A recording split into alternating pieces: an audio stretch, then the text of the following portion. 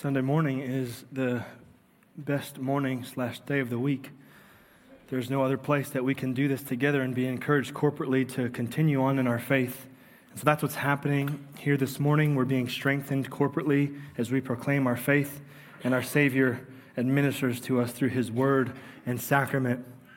I'm going to pray, and I'll ask you to pray with me. God, there's no one like you in all of heaven, under all the earth. You are the Lord God Almighty.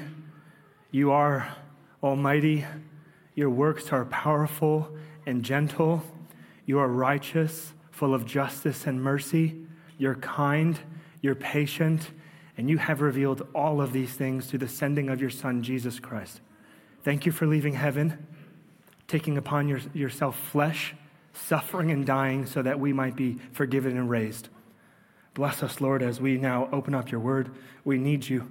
Oh God, would you please feed us grace? I pray these things in Jesus' name. Amen.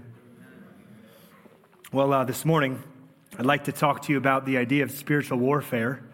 And I don't know about you, but what comes to mind for me when I think about this idea, especially because of my own life and story, when people talk about it, some of the types of feelings and emotions that run through my head and heart are kind of eerie and spooky. I was brought up in the ultra-charismatic church, which made everything kind of spiritual. It didn't matter if there was a dead car battery, a traffic jam, or an increase of price on the dollar menu. All the people around me just made that into some sort of a spiritual warfare battle. And then that was interesting to grow up in. But then I became a Christian. I was introduced to the Reformed faith, and all of a sudden, all of that went away. Spiritualism kind of got debunked with reason and logic. Everything became explainable and or ordinary. And I want to be super careful in telling my story, because I'm not saying this morning that my experiences with the Reformed faith or the charismatic church represents these circles correctly. I'm just saying that this is my story and experience with them. There's this man who wrote the Chronicles of Narnia. His name is C.S. Lewis. And C.S. Lewis said this: humanity tends to fall into two equal and opposite errors concerning the devil. Either they take him altogether too seriously, or they do not take him seriously enough. In other words, we as people tend to gravitate always toward the extreme. It's either we have this unhealthy fear and obsession over the spiritual realm, or we end up dismissing the idea of Satan and the reality of his work as if it's not real and to be looked at as some sort of fantasy, absurdity, or method of entertainment or amusement. And so in light of these things, I'm asking the question, how should we then consider this idea of spiritual warfare? Is it real? If it's real, then how can we discern its presence? What should we know about it? I guess, how do the forces of heaven and hell combat each other in such a way that they go on to affect our lives in practical matters? Really big questions for us to consider this morning. And my goal, as we talk about the spiritual warfare pertaining to the human heart, is to remind us of the grace, power, promises, and protection that we get from God and our Lord Jesus Christ. If you have a Bible or cell phone, please feel free to turn that on or open to Exodus chapter 7. If you're taking notes, I'm super proud of you. The title of the sermon this morning is Spiritual Warfare and the Competing Spot for God. Spiritual warfare and the competing spot for God. Three things I'd like to show you from our text this morning are this. Number one, the warning. Number two, the war. And number three, the judge and savior. The warning, the war, and the judge and savior. I'd like to begin our time and move to point number one and show you the warning. This morning, you might already have started to notice that we're going to do something a little bit different. And that is, instead of taking one chapter or a few verses from within a chapter at a time, we're going to pull back from the narrative in Exodus that we have been studying together to look at and consider 4 chapters. Yes, that's right, I said it. 4 chapters. Chapters 7 through 10 of Exodus. And here's why. Because we've now, as a church, come to the part of the Exodus story in Egypt where Moses stands before 2 gods. The first is the one true God, the God of Israel, Yahweh. And the second is Pharaoh, who during this time was considered to be a deity, a man who was in charge of the most powerful nation in all of the world, but really was no God at all. And in Moses' standing before these two gods, through chapters 7 through 10, these 4 chapters are presented as a unit that pretty much focuses on one conflict, which is a conflict between heaven and earth. The main question that these 4 chapters present to us, the readers, and also answer is, who is the true king? As chapter 7 begins, it introduces us to the famous plague story. Moses here in this section of text is the covenant mediator between God, his people, and Pharaoh. And God's intentions through this Exodus story is to deliver his people out from the land of Egypt from slavery under Pharaoh's rule. Moses' role is to deliver the people according to God's power and word. And if you remember up until this point of the story, Moses and his brother Aaron have now entered into Egypt to proclaim the name of the Lord. Pharaoh last week resisted that. If you remember, after Moses came to him, Moses said to Pharaoh, "Thus says the Lord, the God of Israel, let my people go." And what did Pharaoh do? Pharaoh said, "Who is that? And why should I listen to him? Why should I obey him? Do you know who you're talking to? I'm the world's most powerful leader." And so Pharaoh, instead of listening to Moses and God's request, ended up rebelling and not only kept Israel for himself, but then inflicted upon those slaves, the Israelite slaves, more suffering and works of service. Chapter 7 through 10 are literally about the glory of God displayed through his mighty works as he seeks to free his people through miracles, signs, and wonders as he battles Pharaoh effortlessly. The Lord God, through the sending of these plagues, wants to reveal himself, who he is, what God he is, and also reveal to what extent his love would go to deliver his people from bondage. Exodus chapter 9, verse 14, God says this, "I will send all my plagues so that you may know that there is none like me in all the earth. For this purpose I have raised you up to show my power so that my name may be proclaimed in all the earth." 4 chapters, 10 plagues come. God sends 10 plagues through the covenant mediator Moses on Egypt and Pharaoh. And here are the 10 if you've never read the story. The first, the Lord turns the Nile River into blood. And then he sends frogs. And then he sends gnats and flies. And all the cattle die. Then he sends skin boils on the remaining animals and the people who are in the land. And then the Lord God sends hail, locusts, darkness, and lastly death, which we're going to save for next week. But in this big section of text through these plagues, this one narrative, there is one repetitive pattern. And the pattern that's repeated every single chapter is this. Warning comes from God through Moses to Pharaoh. Pharaoh doesn't listen. Judgment is poured out on him. After a while, he softens his heart. He listens, begs for mercy. God, through grace, relents and takes away his wrath. And then guess what ends up happening? Pharaoh then rebels after the mercy is pulled from him, or after the mercy is given to him. That's pretty much the pattern of the 4 chapters, so pretty much the theme.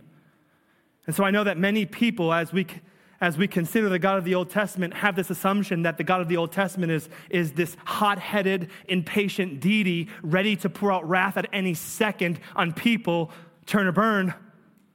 But I just want to let you know, through the plague narrative, that this is most certainly not God. Actually, the opposite is happening through God's dealing with Pharaoh here. God, through the sending of these plagues, is actually being patient and gracious. How so? Well, through the sending of these plagues, which were not fatal, the Lord, what he was trying to do was over and over again get Pharaoh's attention as warning. Warning of what? Warning, the warning that he gave to Pharaoh in chapter 5, verse 23. Do you remember what God said to him in 5, verse 23? Pharaoh, let my people go so they should serve me. For if you refuse to let them go, I will kill your firstborn. Plague number 1, let my people go. Plague number 2, let my people go. Plague number 3, let my people go. 4, 5, 6, 7, listen to me, Pharaoh. Let my people go, for if you don't, death is coming. God did not want Pharaoh to perish. He's being merciful to him, firing shots of warnings across the sky to get his attention. One commentator named J.A. Motyer said this: God's visitations through the plagues were like warning shots across the bow of the Egyptian ship. If Pharaoh had listened to the word of the Lord, no plague at all would have ever fallen on him or his people. Thus, even the visitations of wrath, however justly due, are held within the brackets of God's inexplicable mercy. God did not visit Pharaoh and Egypt immediately with death, which their disobedience deserved, but he rather instituted a process of probation, at any point of which he could have stepped off the ladder of discipline into the path of obedience and escaped the final penalty. What I want for us to know about these plagues is that they were preliminary warning signs of final judgment. In other words, God was working providentially and sending road signs with patience of death at the end. In other words, they were road signs along the way for Pharaoh, which said, dead end, buddy, don't go any further. At the end awaits you a cliff.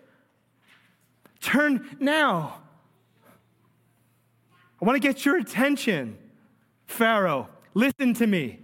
What did God want to get Pharaoh's attention on? Chapter 7, verse 5, that he is the Lord. Chapter 8, verse 22, that he not only reigns in heaven, but also is in the midst of the earth. Chapter 9, verse 14, that there is no God like him. In fact, that he's the only. And chapter 9, verse 16, that he, being all-powerful, desires for his name alone to be proclaimed in all the earth. The point that I want to make for us here in this first point through God's sending of these plagues is that God is not only real, but through his sovereign orchestration over the events of life, aka his works of providence, he speaks and seeks to lead us to knowing and paying attention to him.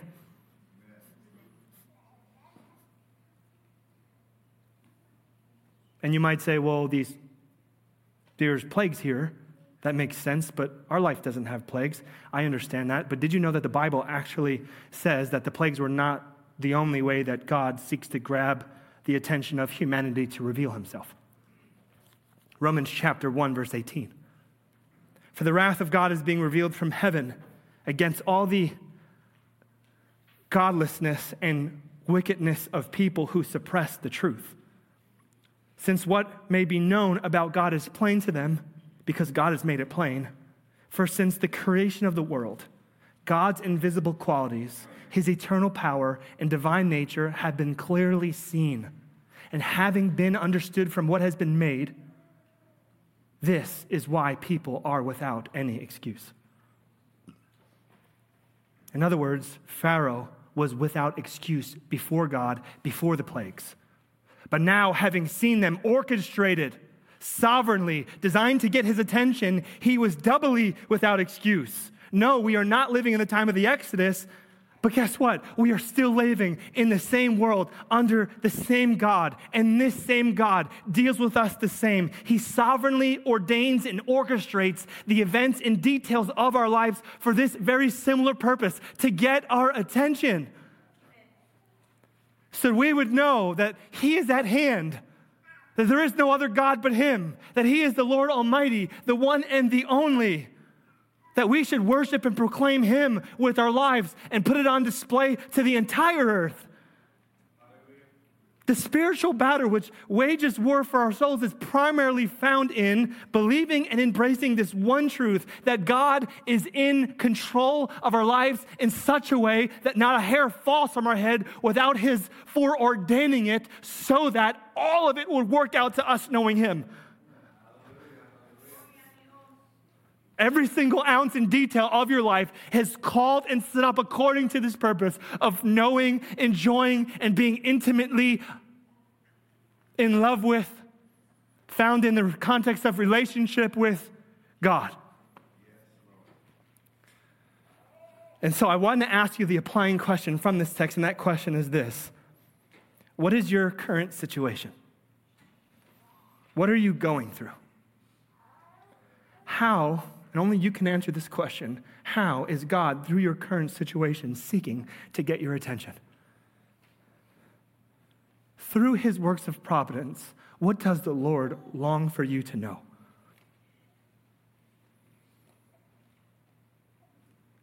Have you been ignoring the signs? Some of you have been ignoring the signs. The Lord is at hand. Firing shots of the gospel are being sent across the sky of your life.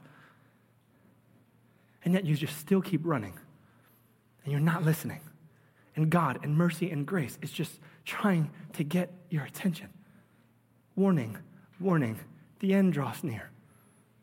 Others of you are in a separate camp, and that camp is this: you are found in the grace and mercy of God. You are found within the shelter of his wing. You're covered, and yet still God works this way. He wants you to continue to fall deeper in love with him.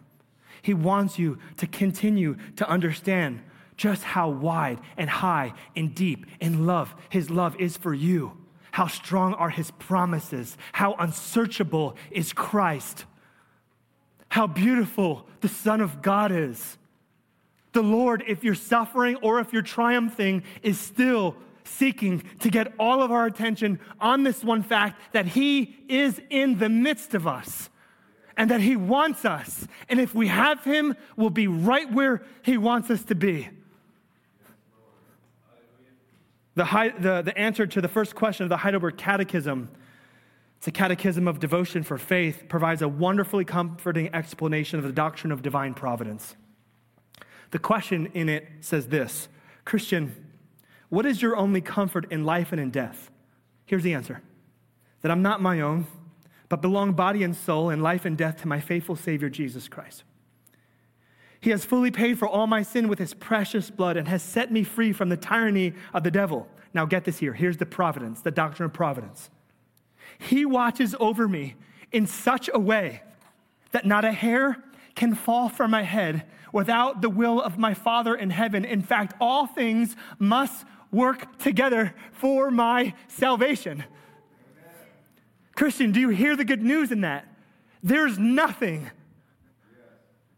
currently in your life that has happened in the past or that will happen in the future, if your life is hidden in Christ, that can happen to you outside of the will of God. And even if it's suffering, God is calling you to himself, so to tell you that he's the one and only, that he is the sovereign, that he is the redeemer, that he is the orchestrator. Nothing happens outside of his sovereign control. You can rest and take comfort in this: the Lord is at hand. The Lord is at hand. Your God is in control. Nothing can happen without your Father's will. He who called you will keep you. Amen. That was point number one, the warning. I'd like now to move to point number two, to show you the war. Well, in these 4 chapters, I mentioned to you the repeated theme and pattern, and that pattern was this: warning to Pharaoh, God's wrath on Egypt and Pharaoh, wrath coming, Pharaoh begging for mercy, the Lord in mercy relenting, and then Pharaoh, after the mercy came to him, then hardening. Maybe some of you can relate to this. Maybe some of you have struck a deal with God at one time or another at a point in your life. When times got really rough, when you hit rock bottom, and you knew that there would be no other way out to your situation than God. And so, begging for mercy, you begged and you said, God, if you get me out of this, I promise I'll give my life to you. And what did he do? He got you out of it. But then, after he got you out of it, it was as if you never talked to him in the first place. That happened to me. If that is you and part of your story, just want to let you know that happened to me in 2008. I hit rock bottom. Some situations happened in my life that if they were to bear full fruition, that my life would be forever ruined. Everything would be changed about my life. I begged for mercy. I said, God, please give me mercy.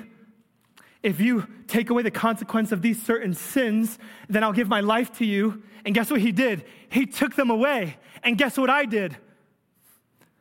I acted as if I never spoke to him in the first place once the mercy came.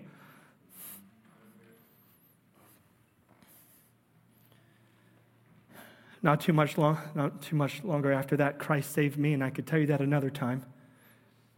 But I just want to say that this is Pharaoh here in this story. 7 times in these 4 chapters, he is warned.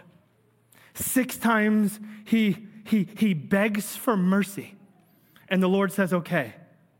And then 9 times, if you include the last plague, 10, he hardens his heart again after receiving mercy. I told you this morning that this text that we're talking about is the idea of spiritual warfare. And this is what I want for us to know about these 4 chapters, it's that although there is a war raging under creation, in creation, with creation, and the spiritual battle is manifesting in these ways, where is the epicenter of the spiritual battle occurring?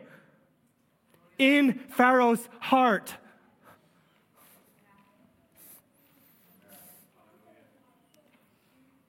In other words, spiritual warfare for mankind is found, as it pertains to salvation, in the heart of man, in his or her own willingness to submit to God.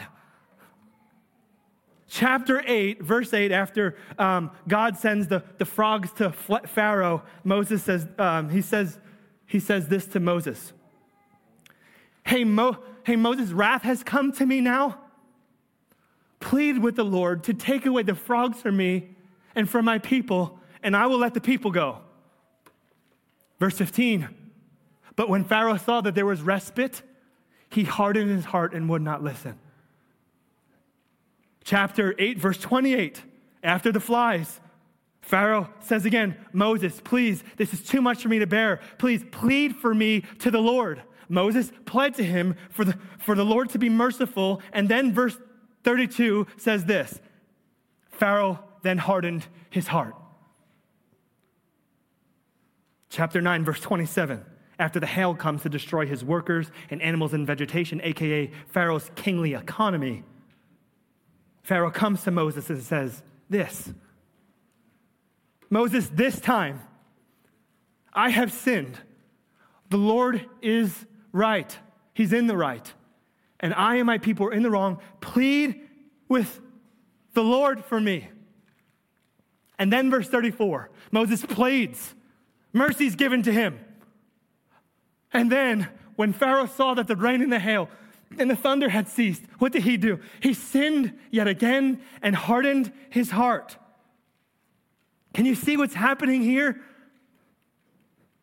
This man loves his life more than he loves God, and his repentance is only partial repentance. It's self-centered repentance. He wants himself as king and his life as king and his kingdom more than God. This is not God. I've been brought to my knees. I give my whole life to you. I recognize that you are my only Savior. I am truly going to give my life to you. No, this is God. Forgive my sin. Wrath has come upon me. I just need you to be merciful, because really what I want is my sin. Herein lies the pinnacle of spiritual warfare as it concerns the salvation of humanity. The majority of people, listen to this, do not have a problem saying that Christ is their Savior, that Christ is merciful.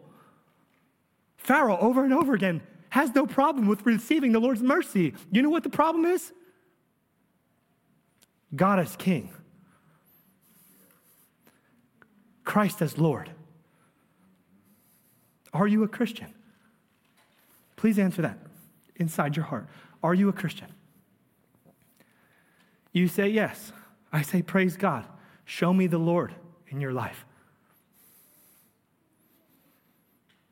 Does the Lord have complete reign over every area and aspect of your life? Or have you compartmentalized it and just given to him Sunday morning? Is Jesus just your Savior? Or is he the Lord and Savior? Notice that those two things are inseparable. You can't have him as Savior if he is indeed not your Lord. You can't say, you are my Lord, or you are my Savior, but then you take your finances from work over here, and then you take your passions and pleasures over here, and your calendar over here, and you deal with your marriage and family over here, and then give to God a little bit of this. Jesus is Lord and Savior. When a Christian says that Jesus is Lord, that Christian confession means that he has authority over the entirety of life. God was saying to Pharaoh, Pharaoh, are you the king or am I the king? And so the same question comes to us. God, from his word through Christ, says, is Christ the king or are you the king? Are you just in this for mercy? Do you know that if you actually get the mercy of God truly through Christ, that it is easy for him to be king? When you grasp just how deep and wide, what extent that God went to love you and die for sin, when he is that type of Savior and it clicks in your heart that actually all of your sins are forgiven, like literally all of them, that you're perfect in God's sight because of the righteousness of Christ that covers you, then the lordship of Christ becomes a delight. I am delighted in God. The Christian's confession is, I delight to give the Lord total authority over my entire being. He gets my mornings before I go to work and my prayer time. He gets my fasting. He gets my evangelism. He gets my relationship with my neighbors. He gets my money. He gets my children. He gets my wife. He gets my entire life. The Lord is at hand. Is Jesus your Savior? If he is, praise God, he must then be your Lord. There's this thing in this passage. I just want to say one other thing. That message is, what I just said is not just for non-Christians, it's actually primarily for Christians. That was a call for non-Christians to come to the saving grace of God, but for Christians, the way that we grow in holiness is through obedience and self-sacrifice.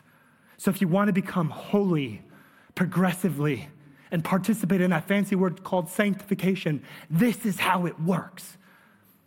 It is a gracious invitation to come perfectly and obey and lay down your life for the King. And even if you mess up obeying along the way, you're still considered perfect, so you have the strength to continue to be sanctified.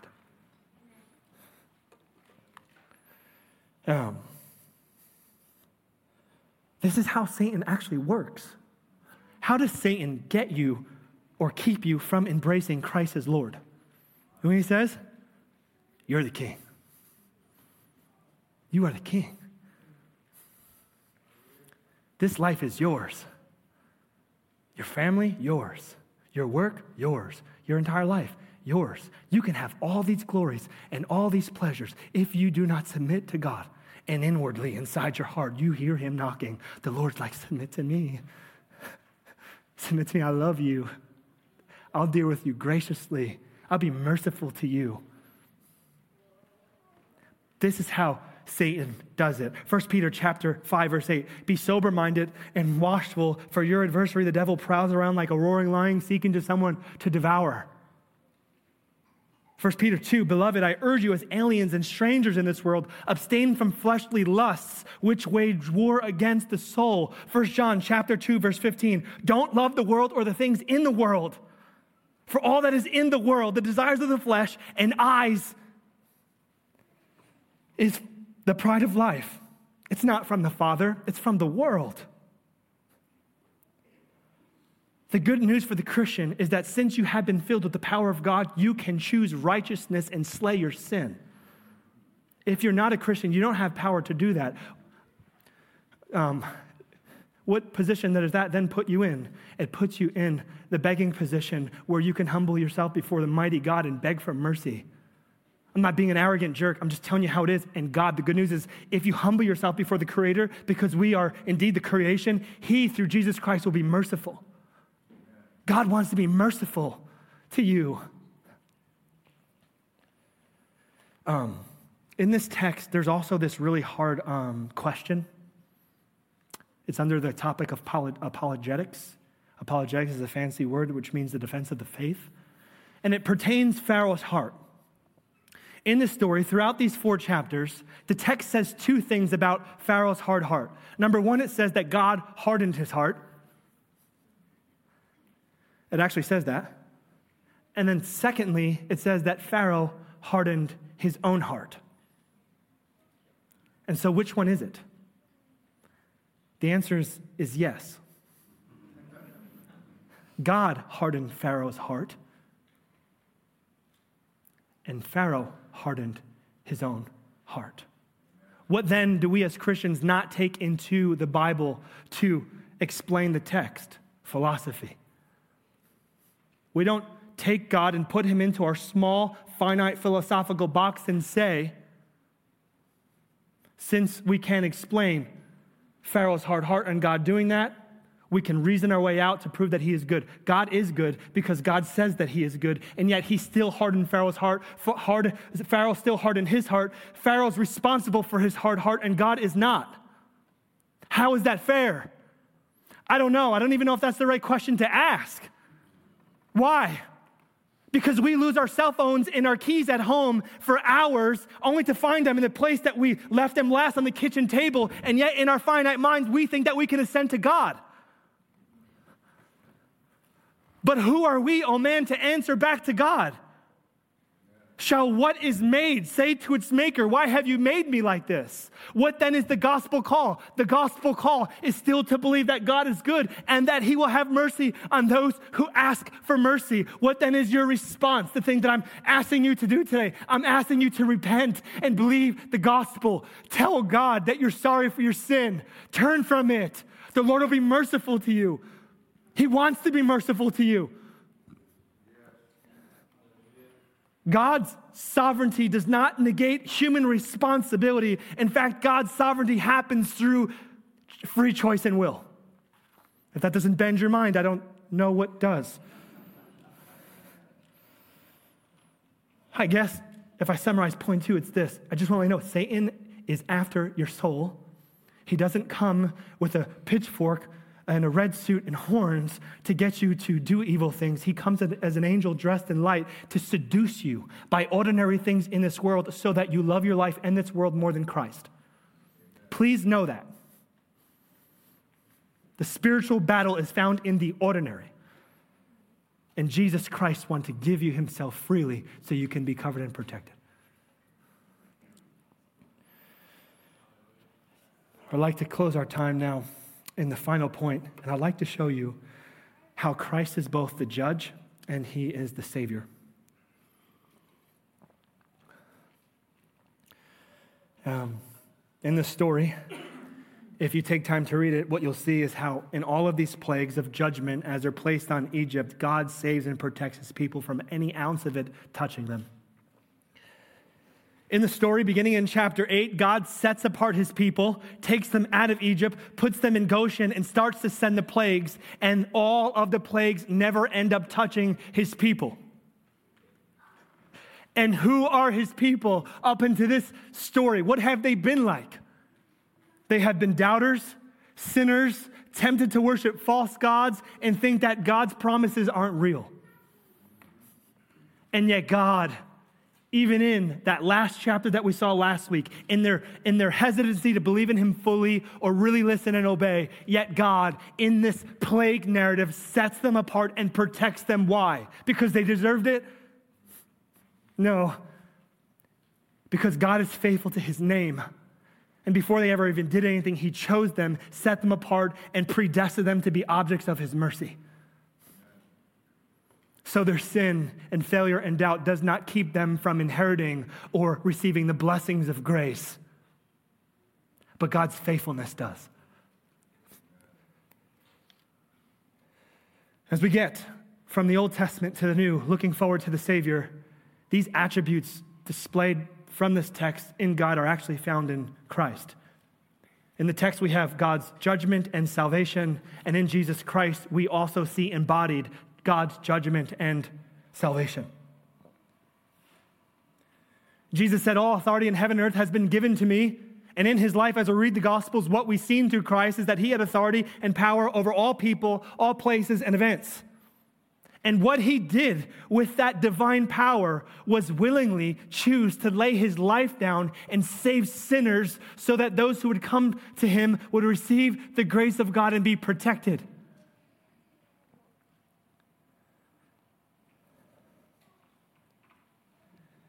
But I think we often forget about the severity of Jesus Christ. Jesus is merciful. I'm going to end with that. He longs to give us mercy, but I also want to let you know that he is the judge. And so in his first coming, he was so gentle. He said, I didn't come to judge the world, but to save the world. He who rejects me does not receive my sayings, has one who judges him. The word I spoke is what will judge him on the last day. But there will indeed be a last day. Matthew chapter 13, verse 36. I tell you the truth, there will be a day of judgment where all people will have to stand before the judgment seat of Christ.